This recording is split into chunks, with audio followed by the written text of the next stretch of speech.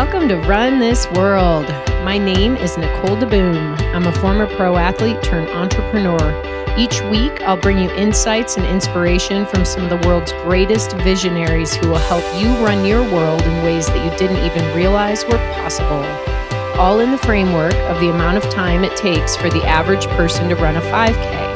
That's 36 minutes and 38 seconds, give or take a mile. We often go long, so get ready. Thank you for spending some time with me today. Now let's get this workout started. Hey everyone, I hope you're having a great day. I know you are going to love today's episode with Flora Duffy. I met Flora many years ago when she was a hot up-and-comer on the tri scene. My husband Tim was working with Pearl Izumi at the end of his racing career. He helped them develop their tri team, and Flora was one of the younger sponsored athletes. And it's funny because I consistently ran into her at Rally Sport over the years, but I swear I always had trouble figuring out who she was. And I think every time I saw her, there was something just a little different about her. And now I think it's because I literally watched her transform in slow motion from a pretty great triathlete to the best in the world. Flora has always been really nice, but when you're a pro athlete and you're at the gym, it's not your social hour. That's your job. So I never spent much time chatting with her. Side note, when you've been retired from professional racing for 15 years and you're at the gym, it often is your social hour, so feel free to talk to me. But my point is that I try to respect people who need to get their workouts done. And now this sounds really bad, like no one except the pros need to get their workouts done. Sheesh. Okay, you got the gist. Anyway, until a few weeks ago, I was splashing around in the outdoor pool with Wilder, not getting a workout in. And I saw Flora jump into the adult pool with a water belt on. She was water running, and this immediately triggered my old not awesome memories of water running torture. It was something I only ever did if I was injured or nervous about getting injured. In fact, Tim water ran so much for the last 10 years of his career that I'm traumatized just from watching him do it. So anyway, I made the assumption that Flora may be injured, because I don't follow triathlon as closely now as I used to. So I'm just sort of looking at what's right in front of me. And when she was done, we had our first meaningful conversation, maybe ever. She stopped at the stairs where I was watching Wilder and her friend, and she kind of hung out for a little bit. And she shared that she is in fact injured, and it does in fact suck. And I commiserated and told her that she's got lots of time and hang in there, right? What else could I say? But now saying all of that is nice, but I will tell you that it really doesn't make a pro feel better. So I reached out and asked if she would come on the show and share more openly what's going on during a time that's pretty vulnerable. And being the most amazing person that she is, Flora agreed. So get ready. It's not every day that we get to learn life lessons from the very best, especially when they're not feeling at their best, which is when I feel that some of the most valuable lessons can truly be learned. All right, then, let's bring Flora on. So it's really cool to have you today. Yeah. Thanks for coming to my house. Yeah, I usually do podcasts on the phone, which are not as fun. They're not much nicer like this. It's so much more fun because I can actually look into your eyes and see the pain, anguish, and joy of all the things we're going to talk about today. It's interesting. I saw you recently at the pool deck and you were water running. Mm-hmm. And so we sat for a minute and chatted about life as a pro athlete and the ups and downs, and injury is part of the freaking game. But it sucks. And it doesn't matter how accomplished you are, all the shit that you've done, which you've done a lot. Anytime your body lets you down, it is, I don't even know how to describe it. Maybe you can talk a little bit about what's going on with you right now. Yes, so I am pretty injured at the moment. It feels like my soul is being like sucked out of my body. That is not a good feeling. Devastating feeling. I think particularly for me is I was on such a high. Like my life for the last 2 years has just been a whirlwind, going from race to race, and won a couple world titles and sort of just had this like crazy rise. And didn't you like also kind of get hitched? I did, and I got married. There's some momentum there, there's been too. a lot going on. And then suddenly it just all stops, right? And it's pretty crazy to go from feeling like, wow, like this is really cool. I'm winning a few races. I can feel like myself really improving and just feeling great. And then all of a sudden it's like, ooh, actually, I can't walk anymore. Okay, now I'm not going to race. Skip this race. Okay, now I'm actually not going to race for the rest of the season. And yeah, it just can be pretty devastating coming off that high to such a low. But as you said, it is part of being a professional athlete. Everyone goes through this. And I guess it's the one comfort that I've taken from it is that in Boulder, we're surrounded by so many amazing athletes, which is great. And then just hearing their stories and their perspectives, and it just really helps, I guess, ease the pain and know this is part of the journey, and you just got to suck it up and ride it. But that's a pretty mature, mindset, because Tim and I have both been there. Tim more than me on the injury side, because he raced for 20 years. I didn't race at that level for that long, but I don't think necessarily that having that network of people have been before you helps everyone. So that's a really I think a sort of mature way to look at it, because I think a lot of times athletes, we are very self-centered. Mm-hmm. I mean, it's a self-centered pursuit. As much as, you're at the point in your career where you're already giving back, but at the end of the day, every race, it's you alone out there on the course doing your thing. And when things blow up, a lot of times athletes will go within. And they don't like to look outside or find comfort in anything. It's like a pity party. It is like a pity party. Did you have to go through some pity parties before you got to this point? Oh, absolutely. I mean, I think for me it took... my foot started to really bother me in May. And then because I raced on the World Triathlon Series, it's a series of races which determine if you're a world champion, So it's not like I had one big A race later in the year that I could be like, okay, we're just going to stop everything, get ready for that race. It was like, shoot, I actually need to race again in 4 weeks, or maybe I can skip that and need to race again in 8 weeks, which 8 weeks is not a lot of time if you're pretty injured to heal and get back up to running good enough to go race. So for me, I almost didn't allow myself to really believe I was that injured. I was getting lots of treatment. I wasn't running, but I was still trying to keep myself as fit as possible with the hopes of going to this race, which was in Hamburg, and finishing decently without my foot hurting, and then I could kind of just continue on. Whereas that did not happen at all. I went to Hamburg, but my foot was still not right. And it's a really weird space to race in when you're like, okay, I shouldn't be here, but I want to be here because I want to keep myself in the series, but my foot hurts. And then it's like, I'm saying I'm me, but I'm the defending world champion. So it's not like I'm just quietly in the race. It's like, Flora's back. Let's see, yeah, and you're like, bullseye. You're just all over the place emotionally. And so it didn't go well. So after that's when I had my big pity party to get back to the... Yeah, okay. Just realize, okay, I've completely messed this year up. Not completely. I had a few good results, but I'm not going to be able to defend my world title. This is kind of it. Right. Okay, this is more serious than I thought. And just had a massive pity party for 2 weeks. And then I was like, come on, Flora, you got to get yourself out. Well, let's talk about this one phrase that you just said. You said, I've completely messed this year up. Mm-hmm. Was it your fault? I don't understand, because, anyone listening is like, well, you got injured. It's not your fault. Is it your fault? Are you taking blame and having guilt for your injury? And what exactly is your injury? So my injury is post-hip tendonitis. Okay. Which is a pretty standard injury, which I thought would be healed much quicker. For runners or triathletes? I think runners, maybe triathletes. Mm-hmm. Yep. And why do I blame myself? Well, I guess because I feel like I'm ultimately in control of my body and I'm the only one that really knows how it feels. So yes, I was telling people, okay, yeah, my foot really hurts, but it's hard for them to really understand, you know? Like, I guess for example, my husband Danny's very involved with my career and travels with me to races and oversees a lot of my training and whatnot. He's not my coach though.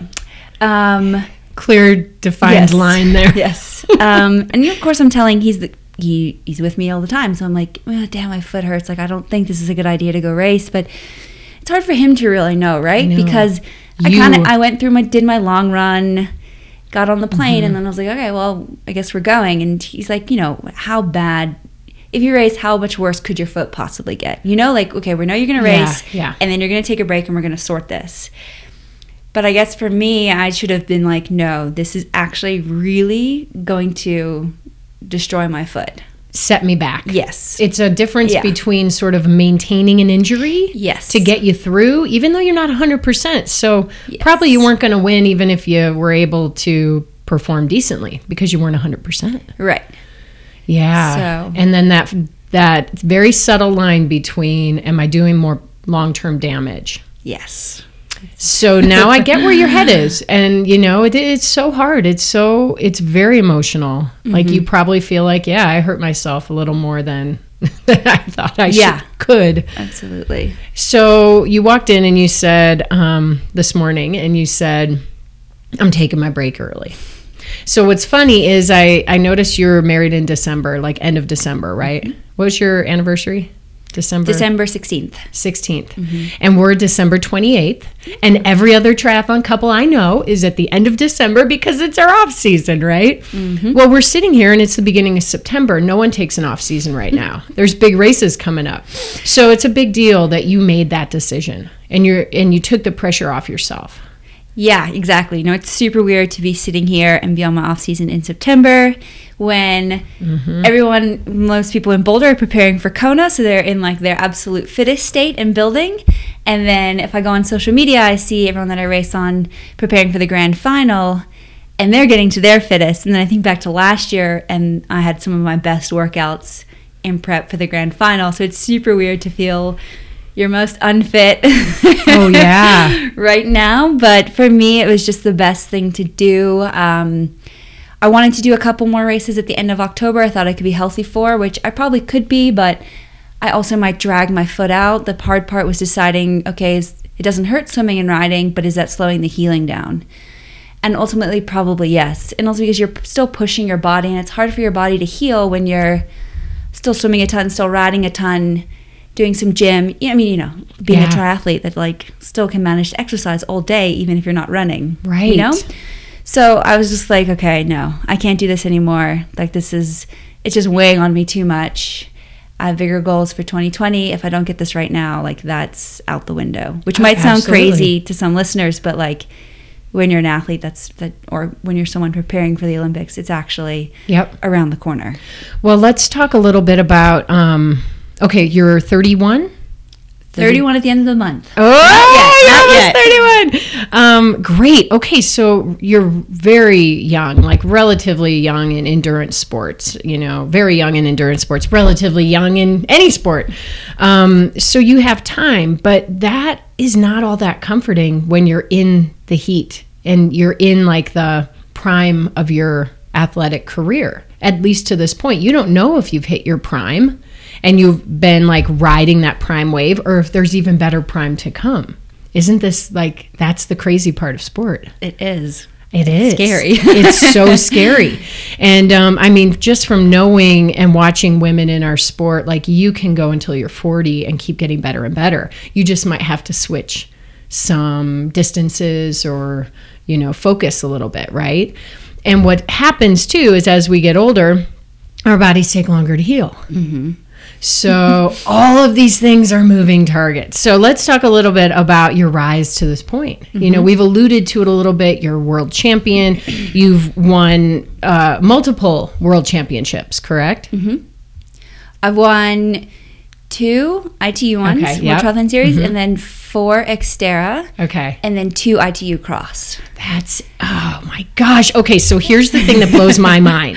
So for those of you who don't really know the sport very well, who are listening, ITU racing is about you're drafting, right? You gotta swim well, get in there, get with the lead pack, draft, and then you gotta run your brains out. And I've watched you progress as a runner, and it's freaking beautiful what you do. So that's an entirely different mindset and way to think, and you don't even have aero bars anymore, right? Not full aero bars, but everyone has started putting like the little shorter ones. Yeah. Like those little minis. Yeah. But then you go to Xterra. Okay, totally different beast. And Xterra is an off-road triathlon. You're doing mountain biking. Back when I was racing, people didn't do both and perform well. So that's changed a little bit. But I also think it's like it's a mindset shift. So, if you think about each style of racing, what do you like better? Like, what draws you in each? Yeah, they're both very different. I definitely like ITU better. Oh, you do? Yeah. Cool. I mean, that's where I started. And I mean, it's really quite high profile racing. It's a big stage, a big platform, very competitive. Of course, the Olympics is involved. So I love that side of things. Mm-hmm. And then with Xterra, it's like, if I think of like racing ITU, it's just, super intense, very detail orientated. You don't make mistakes if you want to win. Whereas Xterra, I feel like it's completely the opposite, because you're just like out there racing in the elements and then the trails, and you're going to crash, you're going to overshoot some corners, you're going to flat, you're going to, like these things are like almost inevitable because you're just like way out there on the trails. And so the conditions are a bit more extreme in that way. And so it tests me differently, because it took me a while to get over that that's okay for that to happen in Xterra, because it's kind of part of it. Whereas if I come from an ITU point of view, where if I crash or if I mess up a corner, I get so mad at myself and annoyed. Well, you're basically done. Yeah. So it was a whole learning experience to get into that style. But it's also a bit more relaxed. It's a whole different community of triathlon, which is nice to be involved in. And now it's sort of become an outlet for me to race Xterra. Because it is, so different from the ITU. That's my focus. And then it's great that I have the skill set to jump into some Xterras, race there in Maui, and it's beautiful and a great way to end the year. It's amazing. And, you're like my hero, because when I was racing, I did one Xterra, okay? And I had gotten a bike and rode it in the winter on Hall Ranch, right? That was it. And I was like, okay, that's all I got. And then I picked this Xterra that it's in Virginia, and so it's all like roots and wet and very different. Richmond? Yes. Yep. It was ridiculous. But I went there and I outswam everyone by minutes. Get on the bike, and they're all like, we're going to push her over when we see her. They were kind of a little bit aggressive and I think a little nervous about me. They came up to me within 5 minutes on the bike, and I just hopped right out of the way. I was like, go ahead, because I knew there's no way I could hang with them. They outrode me by 45 minutes that day. It was the most hilarious race ever, and I never did another one. But, there's time in your life to pick up these different pursuits. Now I love mountain biking. I'm not great at it, and I don't care about riding fast. But what's really interesting is, there really is a whole different skill set. And you mentioned your skill set. So I want to take us back in time to growing up in Bermuda. Mm-hmm. Okay. So you're also an enigma, because you started doing triathlons like so young. I don't know anyone who started at age 6 or 7 when you did. I know, it's crazy to think I've been doing this like most of my life. But so I grew up in Bermuda, and exposed with the climate there, the lifestyle, that swimming in the ocean and it's warm. So, riding and running is just sort of a thing you do. And there was a local kids triathlon on one day, so I thought I would do it. Wait, did you or did your parents or family convince you? I guess I was in a swim club, and I love to run it. I was in primary school at the time, in the running club at primary school. So I don't know if, they must have told me about it and entered me, and then I was like, okay. And then I went and I won my age group. Oh, I love it. Loved it. And there just happened to be a local kids triathlon club that started around the same time. Every Saturday morning, we would go to this beach called Clearwater Beach, and we would have like little triathlon training. And a ton of kids went, and I just made a bunch of friends, and that's just sort of what I did. So you grew up a triathlete. I did, yeah. Wow. But I also sort of during that time did like swimming a little bit independently, like competed for Bermuda at a few Caribbean championships, did a little more, focused a bit more on running. And I wouldn't say it was only until I was like 16, 17 that I was like, okay, I want to be a triathlete. Because I was doing it, but I never thought of myself purely as a triathlete. So tell me more about your family. So my family, well, this is the strange thing. No one did triathlon before me. So now my parents do it because obviously, like, I was doing it growing up. They're like, well, if we're going to all these triathlons and stuff, and we're going to do them. So now they're dead keen, and they do every local race. Oh, I love it. Are they like in their 50s? 60s. Oh, wow, cool. Yeah. But no, they're still very active. Yeah. And then my two brothers, I don't think either one has done a triathlon. My older brother is super athletic, was one of those people that was like good at every sport. And they were both in the swim club with me. And then my younger brother, Campbell, was into sailing. Oh, wow. So cool. they do threaten to do, because we have a WTS race now in Bermuda. And then there's an age group race. They do threaten to do that. They're somewhat competitive. They're afraid they won't be able to beat you. I think they cannot beat you. Most men cannot beat you anyway. Yeah. So they did the team event last year. So maybe they'll do their first triathlon next year. Yeah. So, like, as you were growing up, it just sounds like you had a supportive, sort of happy childhood. Were there any, let's say, formative events or things that kind of shaped your mindset for becoming the kind of athlete you are today? I don't know. It's an interesting one because I feel like from a pretty young age, if you ask me, oh, what do you want to do when you grow up? And I'd like, I want to be professional triathlete and I want to win a gold medal at the Olympics and I want to be a world champion. And people would be like, whoa, it's an intense 10-year-old there. And it's like, not like I said it like, you know, la-di-da, like I was quite serious about it. Wow. And you did all that. I haven't done the Olympics yet, so we're hopeful we can do something good in Tokyo. Yes. But when I was growing up in the 90s, there was an ITU World Cup there. And I think for me, it was like the first time I got to see professional athletes perform, never mind professional triathletes. But I guess seeing that was kind of like, oh, wow, this is a profession. You can do that. And I guess just very inspired seeing all these people race right there on my home streets. So, yeah. Wow. So this is like truly it's not really a Cinderella story because you didn't go through the, cleaning up all the crap of your stepbrothers, I mean, you really just set your mind to this and did it. I know this is kind of a weird question, but when's enough enough?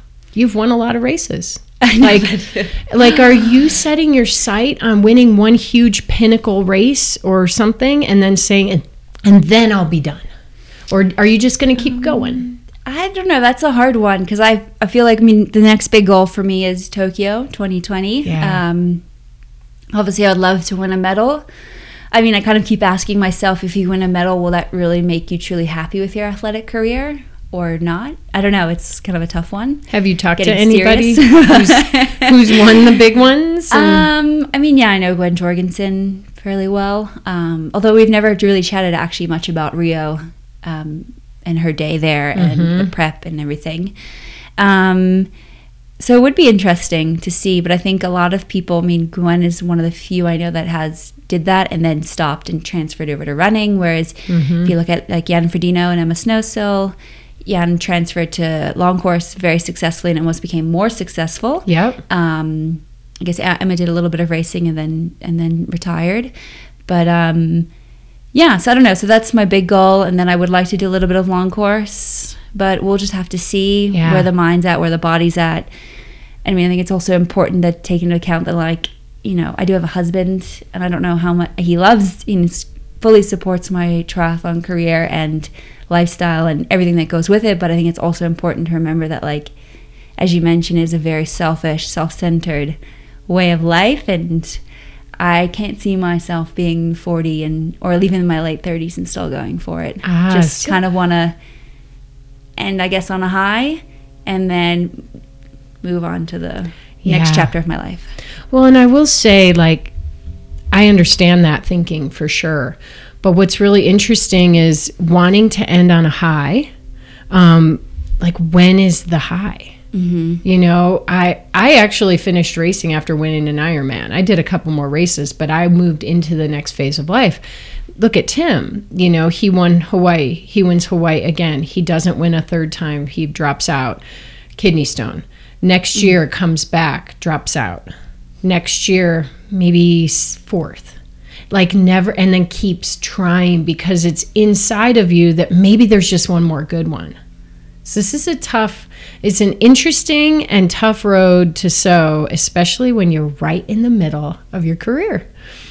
And so we're going to watch you and we're going to be like cheering from the sideline, and you're going to win some massive race or win gold in Tokyo or whatever. And then we're going to be like, remember what you said. Yeah. This is it. Yeah, stop. Let's talk about, you mentioned your husband, Dan. He's racing still, right? So Dan retired at the end of 2014. Oh, he did? He raced okay. Xterra. Oh, okay. Yeah. And he's an entrepreneur? He is an entrepreneur, yeah. He's had a couple businesses. His most successful is a nut butter company called Butternut, tree nut spreads. You guys, we got to get some of this butternut. How do we get it? Can we even get it here? No, it's not in the U.S. yet. They're hoping to export here. They export to a few countries, but it's mostly in South Africa. Okay. The company's about 5 years old. But yeah, it's a great product. Oh, and you know what? There's people who are listening who are in South Africa. So they're gonna be writing in and be like, I love that stuff. Yeah, go buy it. Yeah. So tell me more about that business, and do you support Butternut? Are you like a big part of it too? I would say no. I mean, I eat a lot of it. Are you sponsored by them? I hope so. But no, him and his business partner Antoine, who's actually going to be his brother-in-law in a couple of months. He's going to marry one of his sisters. Oh my gosh! So Oh, that's so incestuous. Yeah, nothing can go wrong there. No, but he's great. So they have been running the company for the last 5 years, as I said, and so they have a couple different flavors, but they're all mixed with macadamia nut butter because, interestingly enough, South Africa has one of the largest exports of macadamia nuts, or grows the most amount. I don't know. I should know more about this. Mm-hmm. And so it's almond macadamia nut butter, pecan macadamia, chocolate macadamia. They're all very good. Gosh. So yeah, that keeps Dan busy. And then his family also farm figs, so he's involved with that. Figs? Figs, yeah. Both cool. Exporting fresh figs and then selling fried figs? Dried. That sounds kind of good. Dried figs locally. That's for after you race her. Gosh, he's got to put those two together. Is he doing any fig mixes? They are. So the dried figs is still kind of a new thing that they've done. So they're slowly collaborating with some local, granola business just to have figs in the granola and such like that. So it's a fairly new company, but it's doing very well. So it's great. Awesome. So how did you meet him? We met in Boulder. Yeah, good old Boulder, Colorado. Just walking down the street in your swimsuit. At a pool, yeah. You met in swimsuits. Yeah. Oh boy, nothing to hide. Well, yeah. I saw him on a magazine cover. Oh. As he's done a few of those. Handsome. And I was like, wow, this guy's really attractive. Who is he? So then I read all about him. I'm like, okay, Dan Hugo does Xterra. And then I kid you not, a week later, I'm swimming. I think I was swimming at FAC at the time. Okay. And Dan strolls out onto poolside, and I'm like, oh my goodness. Did you literally get the butterflies? I was just like, oh my gosh, what do I say to him? Can I even say hi? And then he gets in the lane with me, and I'm like, hey. That's not how I planned it. Yeah. So anyway, we were friends for a couple of years. I tried to play it cool, became friends. Luckily, we had a few mutual friends to bridge the friendship or whatever. And then we started dating in mid 2013. Oh wow. Okay. Yeah. And now we're married. But before I met him, I'd not really done any Xterra. And I just sort of happened to plan to do Beaver Creek Xterra, which was July 2013. And he was doing it, so I was like, oh great. More of a reason to do this race. Which that race was death, by the way. You mentioned your first Xterra experience. Mine also was pretty mortifying. That was your first? Yeah. I got annihilated. I thought, how bad this can be? I do triathlon. It's not that technical of a course, but no, it was definitely tough. So anyway, but so meeting Dan really helped me learn everything about Xterra, and I've vastly improved, thankfully, after that first experience. You know, at that point, were you already planted in the U.S.? I was, yeah, because I went to University of Colorado here in Boulder. So I was here for that, and of course also doing triathlon on the side. But yeah, so I was pretty happy here. Did you get your BA in sociology? I did, yes.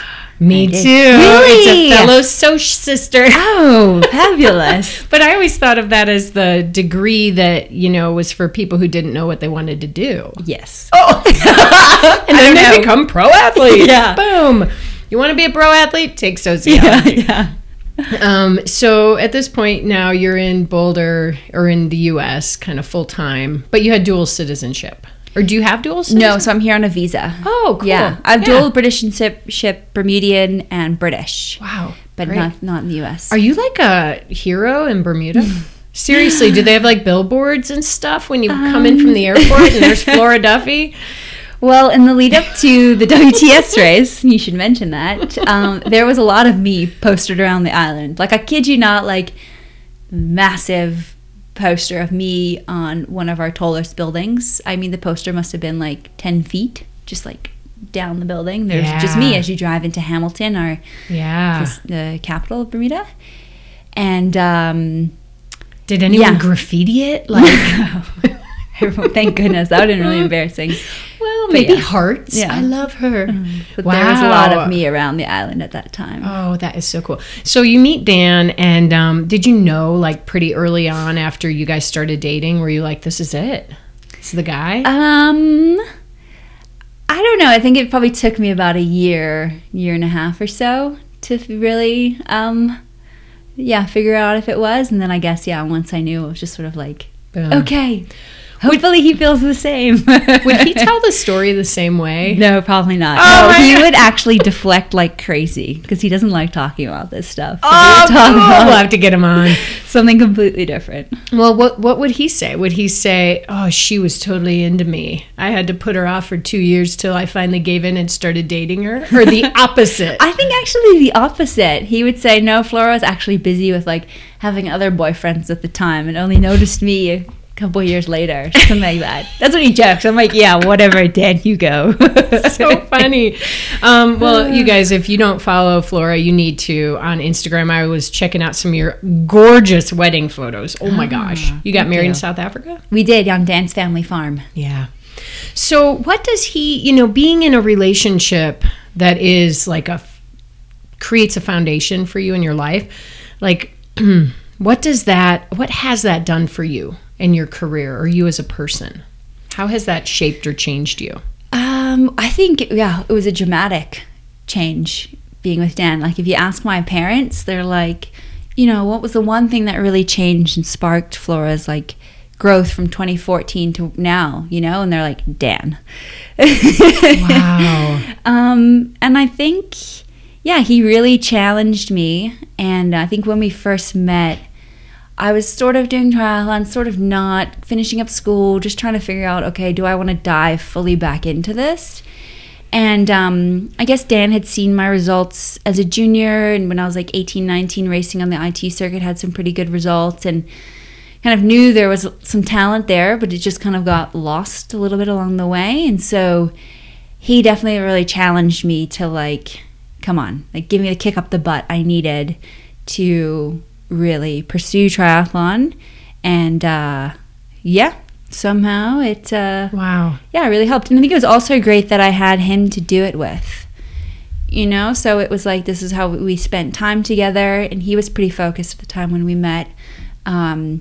So it was just like, okay, well, I'm just training with my boyfriend, and it's fun, and I like it, and learned more and more, and had a little bit of success along the way. And then I guess I was lucky I was able to just build upon that success, gain in confidence. And I mean, having him, I guess, as one of my main supporters really, just also helped a lot. I think it's really cool that your relationship started that way with him challenging you. I think a lot of people listening will be like, I could never like go run with my husband because we get on each other's nerves, or one of us would be a little faster and then the other one gets grumpy. And, it sounds like it's just been a very supportive ride. But when you say challenge, that's what relationships need. Mm-hmm. And when you reach a point in a relationship where one of you is challenging the other, often it creates hurt feelings. So if you start that way and you recognize it, it's just such a healthy foundation. Yeah, absolutely. And I don't think he wasn't challenging me in like a negative way. It was almost like in a positive way of like, you have all this great potential. Come on, let's like use it. He was he was being what he should be, your biggest supporter. Yeah, and absolutely. Not worrying about himself as much. Isn't that interesting? Yeah, very. That's when we grow up, don't we? Totally. And it's fun because I first met you and have followed you maybe 5 years ago around this time, right? And you were working with Pearl Izumi, and Tim was he was done with his racing career, but sort of working with Pearl Izumi too, and kind of watched you come in and you transformed, like literally in all ways. I mean, first of all, physically, you even look different now. Mm-hmm. Like you are a machine. Your body is finely tuned as it needs to be. And to watch you become the runner that you are, like that was pure beauty. Do you have enough distance or time from where you were then to where you are now to appreciate the path you've been on? Yeah, no, it is pretty, I guess, remarkable, the change. And I think that running, because I grew up as a runner, I guess was running pretty well at like 18, 19. So I kind of knew there was always this running form or potential there, but it just, I guess, as my body did change a little bit, as you do when you're between like 18 and 22, it's kind of a hectic time to be a woman and be a professional athlete and be in the spotlight and then going to college and just trying to figure yourself out. Obviously sport and running, that took it wasn't my priority. So once I got back into it, the transformation of how my body thought, okay, this is how I should run, to like how it is now, running, the bit better run form, thankfully. I mean, has been really cool. If I look back at pictures, I'm like, what? Like even 2 years ago, I'm like, oh my gosh, that's how I looked. And now, and of course, it's been a lot of hard work, and I have a lot of great people in my corner helping me do that. Like it's, some people have to work on their swim technique. I have to work on my running technique, running form. Like every day, you're always thinking about it? Yeah, like every time I'm in the gym, working on a few things, doing a few running drills, and just having a few mental cues, which thankfully I've been able to take on board and do, because I think that's the hardest part. It's like you understand it, but being able to internalize that and then actually go and do it. Right. That's the hardest part. So, yeah. So what does if you were training, which you're not right now, because we're going to get back to where you are now, but give me a second. What would a training week look like for you in a build-up part of the year? So training week for me, because I swim 6 days a week. Got it. Roughly 20 to 25 Ks. That's a lot. Yeah. Well, the swim's pretty important with ITU, so it is. Hammer in the pool a lot. And then riding, again, like 6 days a week, maybe 2 days a week on my mountain bike. Rest of the time on my road bike. Mm-hmm. And I should know how many Ks I ride a week, but I don't. That's all right. But usually 2 to 3 pretty good sessions in there. Like maybe 10 hours of riding? Yeah, 10 hours, 10, 11 hours of riding. Mm-hmm. And then running, I run 6 days a week as well. And about 75 Ks a week, so which I've had to build up to over the years. Yeah, that's so I was pretty actually happy when I got to that. That's amazing. Yeah. But so do you take a day off? And then, because that's 6, I guess 6 I have, 6. Yeah, I guess every week I don't have a day off, but maybe at the end of like a training block I have a day off. But then I have, within the training week, some days are much easier than others. So some days are pretty stacked. Others are just maybe a swim and an easy ride. Mm-hmm. And then you have the whole afternoon or whatever off. And do you have a coach? I do, yeah. So I have I don't have one singular coach. I have like a team, which I really like. This is so different now than when we were doing it. God, I love it. I wish we were that smart. So what's your team look like? So I have my running coach who's based in South Africa, who I've been working with for the last couple of years, which is great. And then I have a cycling coach who's based here in sort of Boulder, Denver. and who's a friend of mine. And then, he's an incredible coach, super knowledgeable, very engaged, and it's kind of nice. He's like new to it, but not new to it and like doesn't know anything, like knows a lot and is very, I don't know, excited to be a coach. So, like gives a lot of feedback and thinking bigger picture and thinking of this, that, it's like, so it's really great at the moment. Who is it? Nate Wilson from Catalyst Coach. He's his own coaching company. He also works on the U23 national team. He's the director of cycling team. Awesome. Yeah, so that's cool. And then I sort of oversee the swimming part. I do a lot of Julie Dibbins swim sessions while I'm here at Rally. And then Dan, Nate, and Ernie. Ernie's my running coach. Sort of are like the overall umbrella.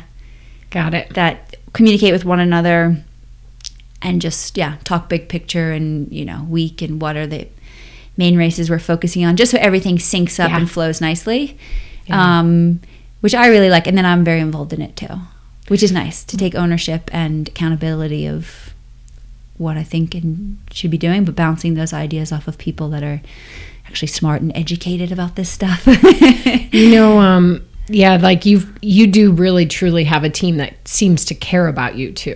And that's the key. And you have to find joy with working with them. If you don't really like them, why would you work with them? This is your absolutely. life. Yeah. And I think you need to like them and need to be able to talk about anything with them. Yes, because women's very issues. Personal. For sure. I mean, so on that note, let's see here. So you've got this incredible team. Dan's a big part of it. He's kind of like your handler. I like to call him, maybe he's like your fluffer. He'll get you ready for everything you need. Okay, this is a really funny part of relationship. I remember, everybody looks at these hot couples and these sport couples and like they must just like totally come home from workouts and then just like get it on every day. And I totally remember, and this still applies, especially after you have a kid. You'd be like, yeah, that's a myth because we're so freaking tired every night after all the training to actually even touch each other. It's pretty funny, huh? Yes. Somewhat accurate, right? Not a glamorous No, life. it's not. But here we are. That's your in-season stuff, and that's your team who handles you then. What about the off-season here? What does that look like for you? Yes, the off season, which I'm just starting right now. It's very weird for me because it's now a lot of close time with Dan. More close time with Dan. No, but typically in the off season, I'll take a 3 to 4 week break and keep it. I don't say training, but like exercise, because it just feels nice to go for a 20-minute jog here and there, maybe a little hike, ride my mountain bike because it's fun. Because I think when you do exercise, train 25 plus hours a week, day in, day out, to completely stop, it like completely freaks your body out. So I think it's nice to keep a little bit going, but obviously very, very relaxed. Your more focus is on being social, catching up with friends, doing the stuff you put off the rest of the year, going on a holiday. We're actually going to go to Bermuda next week. Cool. Which I'm really excited for. Yeah, we get to stay in one of the hotels, Hamilton Princess, which is nice because it kind of gives us like a staycation feel and us a bit of privacy. And from your family. Really nice. You mean? Yeah. I know. It's awesome to go back and stay with your family. But I mean, I think it's different when you're married and you're bringing your husband and so it's nice. I mean, Bermuda's such a beautiful place, and we're going there now. It's the tail end of summer, so we'll be able to like hang out on the beach and just do normal Bermuda things. Yeah, which would be really nice. Normal Bermuda things. I don't think most people know what that is, except probably lay around on the beach and do water stuff. That's pretty much it. There it is. You can totally pass on this question if you want, but like a lot of times when athletes, who are facing what you are, hit a slump, which it's not a slump, but it's an injury, and have to take time off, they say, this might be a good time to get pregnant and have a baby.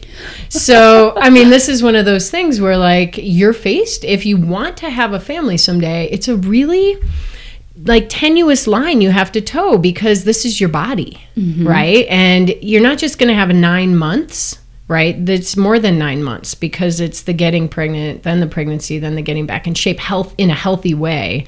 So by 2020, we really don't have time, do we? No, we don't have time. You're going to have to wait till after that. That needed to happen in 2017. Oh, dang. Okay, that's okay. But you're still so young, and that's the really cool thing here. I mean, is having like a big family, you come from a family of 3 kids, is this something that you and Dan think is going to be in the future? I don't know. It's interesting because I feel like we're so wrapped up in this like athletic bubble right now and preparing for the Olympics that, to me, I mean, there's a lot of women that have had babies in the last 2 years and they've come back and they're doing phenomenally well, but I still can't wrap my brain around how do you train, recover, all of that, and still have time to be a mom, which is, I think, an incredibly important role and all-consuming. But people manage to do it. Obviously, you need a lot of help. But I guess for me, that just seems like way too much. I'm like, I can barely keep myself going and getting out the door. Well, and you both have to want it. And, and Tim and I definitely did not want kids until we were 30, in our 38, 39 years old. Yeah. And then we decided, maybe we'll do it. We did. Yeah. But, there's no reason to rush it. It's just an interesting time and I thought maybe a question that would potentially be interesting to talk about in light of the fact that you're on this forced break. Mm-hmm. And I do know some other athletes who've been like, well, I've been on a forced break, I may as well make it really forced. Yeah, absolutely. And maybe if I was more at the tail end of my career. But when you're 30, you're like, I think I have another 8 years to potentially have a baby. So we've got 2020, 2024, and maybe close to 2028. Then we're going to have this talk again and decide where you are. Sometimes I think too with racing, we do get so caught up in our worlds that there are other things that we said when we were kids we wanted to do. And then suddenly time is ticking. So in particular, are there any sports or activities that you think someday you want to pursue, but right now you just kind of can't?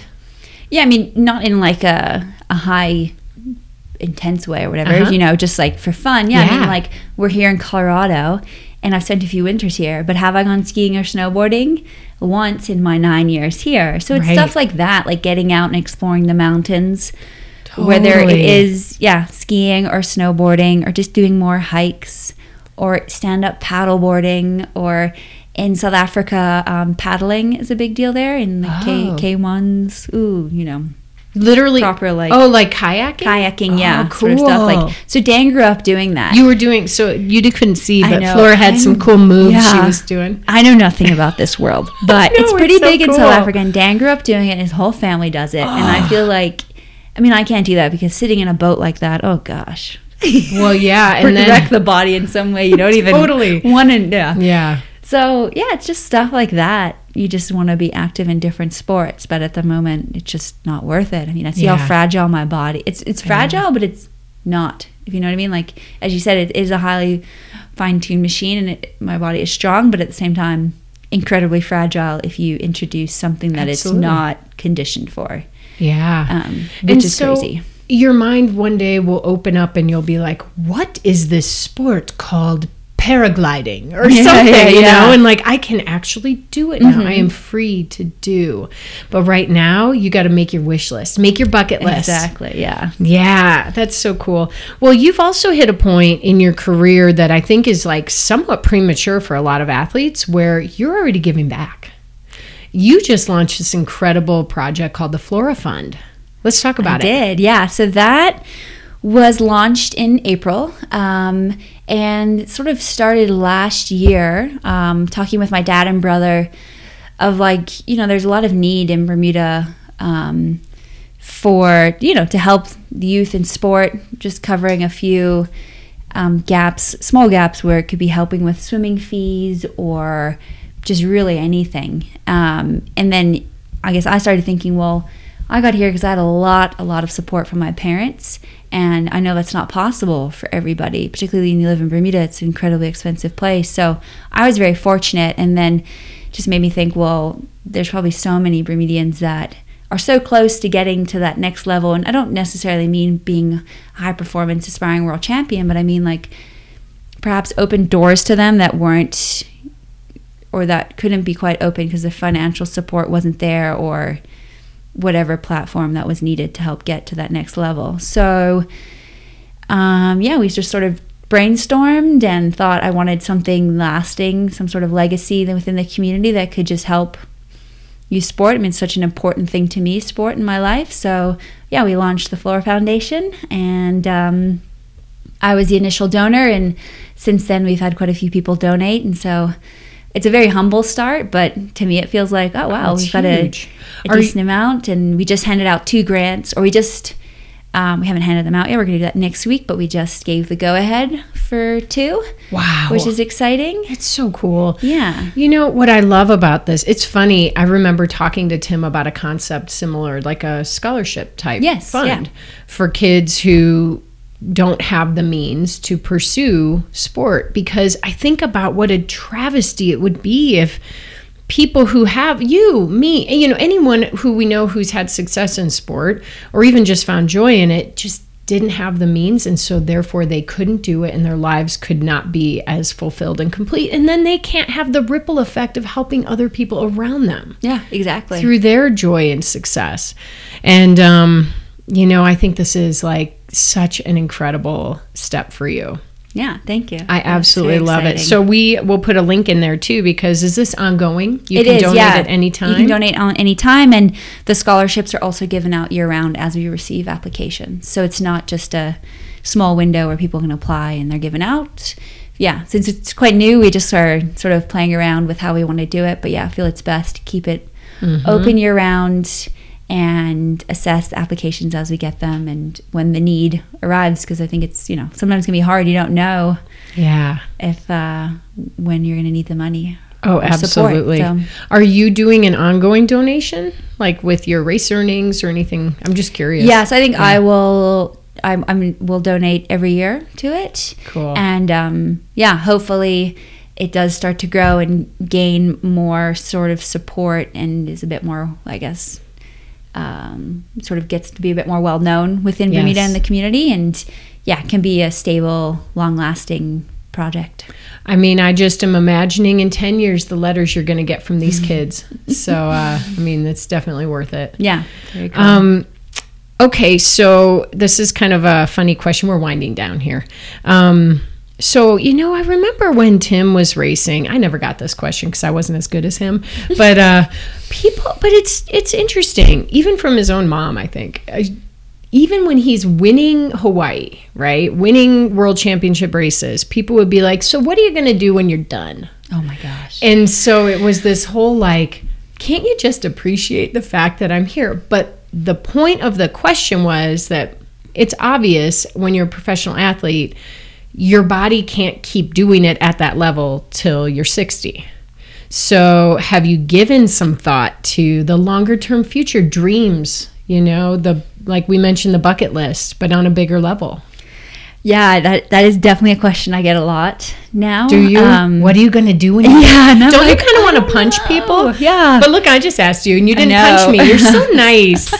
But I'm I'm living my dream, my ultimate dream right now. So it's hard for me. I think since Dan and I got married, that also, helped me shape, where we're going to be living post my career, because obviously we sort of live in 3 places, so it's very hard to shape what you want to do post triathlon when you don't know where you're going to be. So you don't know what you're going to be and you don't know where you're going to be. So I think we'll end up living in Stellenbosch, South Africa. Obviously with Dan's entrepreneurial businesses there, it kind of makes sense to be there. So that's also pretty interesting to be living somewhere I never imagined where I would be living. I don't really know. I guess the default is to help Dan with one of his entrepreneurial projects. Who knows, he might have a couple more by then. But I don't know, we'll see. But it is a really important thing and something I need to start thinking of, because I think a lot of people just continue to race because they don't know what they're going to do next, and then it gets you into this cycle of you just keep going, and it's almost kind of bad because you don't remember the person for all of their highs. They're winning all of their world championships and all the amazing things they did, but you just see them sort of now as you're like, why didn't you stop a couple years ago? Because now you're not competing anywhere near what you were. Maybe that's fine for the person, but I guess for me, I don't want to be in that situation. Yes. As you meant, I want to end on a high where I know perhaps I could have had a couple more years, but that's okay. It's okay to just step away now. But what am I going to step away into? That's, very hard. I see this like entrepreneurial side of you coming out too with your fund. And maybe you just never know where it's going to be, but I'm putting a little prediction that all those worlds are going to collide. It's going to have something entrepreneurial, something philanthropic, and maybe there's an athletic or a health related angle. So boom. That's my prediction. All right. So reach out again. My consulting fee is, I'll take a steak in butternut. So here's the deal. We are at the end of our little road. And I always ask a final question of my guests. And that is that if you can leave our listeners with one final nugget, one little piece of advice to help them run their worlds in a bigger and better way, what would it be? Oh my gosh. I find these are always the hardest. These are the hardest. Questions. Oh, yeah. Well, I guess this is a lesson I learned this year was, as I mentioned earlier, you know your body best, and it's very important to listen to it, and I think stay centered and stay focused on sort of your goal, your path, and try not to let too many other people interfere and sort of sway you off that or tell you can't do it, this and that. So I think it's, very important, self-belief, and really, and I think being brave enough to step back when you know things are not going right. That's the hardest thing, and I should have done that, and I didn't. So, and how about this? Forgiving yourself. And forgiving yourself, yes. Yeah. There we go. Wow. Awesome job, Flora. Thanks for coming on. Can't wait to see how things progress. Thank you very much. And can't wait to enjoy this off season with you. Yeah. All right, everyone. What a great episode with a great person who is going through tough stuff, just like we all do sometimes. She is human, even though she seems superhuman when you watch her race when she's in top form. But what I love about Flora is that when she got injured, she did not sit on her haunches. She said she had a very mini pity party, but she started moving forward. And one of the things she did was to start a foundation to give back to young athletes who don't have means. She is definitely not someone who lingers in self-misery, but instead she pulls herself out and sees the bigger picture. On that note, be sure to check out the Flora Fund. There is a link in the show notes, and consider donating to help people who otherwise don't have a shot at getting out of their current situations to see what their potential could be in the world. And that's truly sad when we can't find that potential that we really, really have. So let's all also give a collective cheer for Flora to heal and get back on her path to world domination so she can ring in a great one and then hang it up or do whatever she wants to do in life. Whew. Let's cross those fingers and send that positive healing energy her way. All right, then, you know what time it is. It's time to get out there and run this world. Have a great workout, and we'll see you next week.